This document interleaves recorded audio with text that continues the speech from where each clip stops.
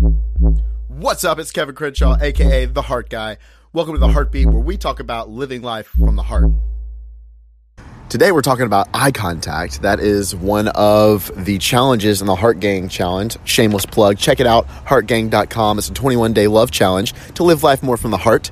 If you haven't done it yet, do it. It's free. But one of those days, the challenge is to look up, meaning disconnect, take your headphones out, stop looking at your phone while you're walking.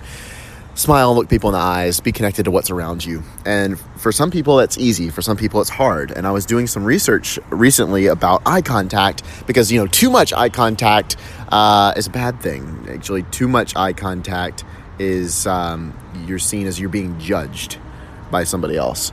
Some psychologists say that if you want to lock eye contact with somebody, that way you really feel connected to them, and just so too much is a bad thing. But if you're not looking at people in the eye at all, you're seen as untrustworthy.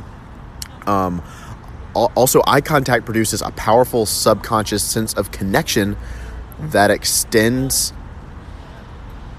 even to drawn or photographed eyes. Okay, read that wrong. That's a research from Cornell University. So even if it's a photographed person or a painted thing, looking at that in the eye, just within yourself, there's connection. And we reduce eye contact when we're talking about something shameful or embarrassing, we're sad or depressed, or when we are accessing internal thoughts or emotions. We increase eye contact with people that we admire or like or have power over us. Females look more at those they're talking to than males do. And that's a reason why women prefer face-to-face conversations. And let's see, we avoid eye contact in elevators, subways. That's kind of a given, blah, blah, blah. Anyway, this is all from an article on Forbes, and they cite where they got all their information from. But I wanted to bring this up because I was doing some thinking about this. When it's connecting with other people, we're having this trouble. I used to struggle immensely with making eye contact with people and just connecting with people because I was so disconnected from myself. I had a lot of self-hatred, so I wouldn't even look myself in the eye in the mirror. And when I started to do a lot of personal development, that was one of the things they did with affirmations. Look yourself in the mirror and repeat these things. And that was the very first time I actually would look at myself and started to build a relationship with myself, if you will. But I started to build that self-love. And when I got comfortable looking at myself in the mirror, I was able to get comfortable looking at other people in the eye. So that would be a challenge that I have for you guys is when was the last time, eyes are the window of the soul. So if you want to connect with somebody, you look at them in the eyes. But when was the last time you actually not just looked at your eyes, but looked through your eyes into really who you are? And if you're struggling with things, this is when it's going to come up. It's going to take a lot of courage. It's going to be uncomfortable. You're not going to want to do it, but literally having a conversation with yourself in the mirror, I've done it many times in my life. Call me a freak, but hey, it helps. And because I was able to have those conversations with myself, and I'm able to look myself in the eye and look at the truth of things, then I'm able to connect better with other people. So this episode has just generally been about overall connection. If you want to increase your connection to somebody, look them in the eye, but don't overanalyze it. There's no rules in this game. Just connect. But you can only meet somebody as deeply as you've met yourself. So if you aren't connected to yourself, you can't connect to somebody else.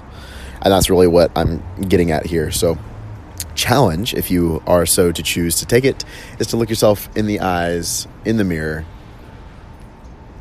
and just seek the truth in who you are. Not the bullshit you've been telling yourself or what you've been running from. Just the truth of who you are as a person and all of the good, and seek it out. And maybe smile at yourself, because life ain't all serious all the time. And there will be healing in that, I promise you. I got somebody recently, I gave an assignment to somebody, a challenge, if you will, to somebody who was going to start with my coaching, and she's going to make it happen here soon. And so I gave her a challenge to do in the meantime. And she was like, Kevin, I don't understand how, I'm not going to say what the challenge is, but how doing this thing is going to magically heal my heart. And I'm like, oh, well, have you tried it? And how does your heart heal then?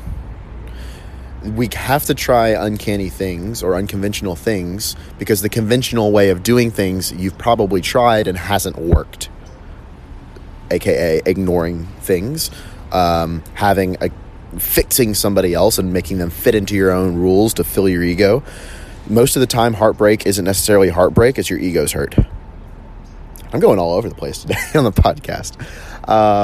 So just, really be aware of that as well. And it does take laying aside your ego to look at these things and to take on the challenges and to trust and faith and try it out and play it out. Because how do you know? I saw a YouTube video the other day that was about hobbies. Odd Ones Out, shout out.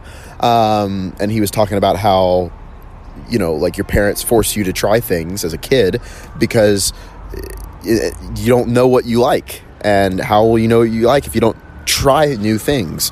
So how do you know what works if you don't try it? That was one of the things when I was in the fitness industry. Somebody would say all the time to me, oh yeah, I've tried everything. And then when it comes to it, I'm like, oh yeah, well, have you tried this? They're like, no. Oh, well, then you haven't tried everything. Okay, cool. Here you go. Let's try it. And then that one usually ended up working. What they mean when they say that is usually, oh, I've tried like one or two things and it didn't work. So be open-minded if you want to heal this. Don't be so caught up in the packaging of what it's supposed to be like. Play a little bit. And don't be scared to look yourself in the eyes. That's what I got for you guys today. Go out there, put some heart into everything that you do today.